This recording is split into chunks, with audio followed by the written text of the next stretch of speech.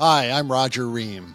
And I'm Will Weatherford. And this is the Liberty and Leadership Podcast. So I started doing those TikToks. We had early success, and now we have built an audience of 250,000 folks who just enjoy learning about the court. I think one of your many classic ones was Samuel L. Jackson.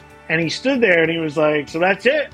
Anybody got anything else for me? And nobody was saying anything. So I said, I'm going to ask him about that tweet that he put out about he's going to move out of the country if Trump gets elected. You know, we had some free time during COVID, and it was a very personal story to us. The book focuses on siblings who are dealing with societal stigma while seeking treatment for my mother's mental health challenges. How in the world did you get into the movie business, Mark?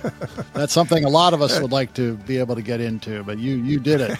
You know, I just got back a couple weeks ago from Kiev, and it's interesting. I mean, it is a bit nerve-wracking sometimes. The morning that I was driving in, there had been a couple missile strikes on the city, so you're driving toward that. Being a Wall Street Journal reporter was almost like getting an MBA because you're talking to fascinating people every day. You know, one of the things that I had learned when I was in the infantry was this motto, adapt and overcome.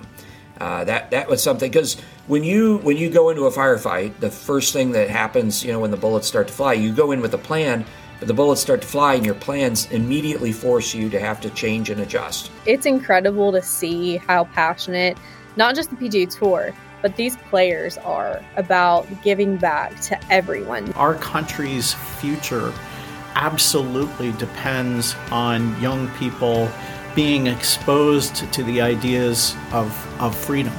And I mean, it's just astonishing and depressing that in the ordinary course of their education, they may not be exposed to those ideas.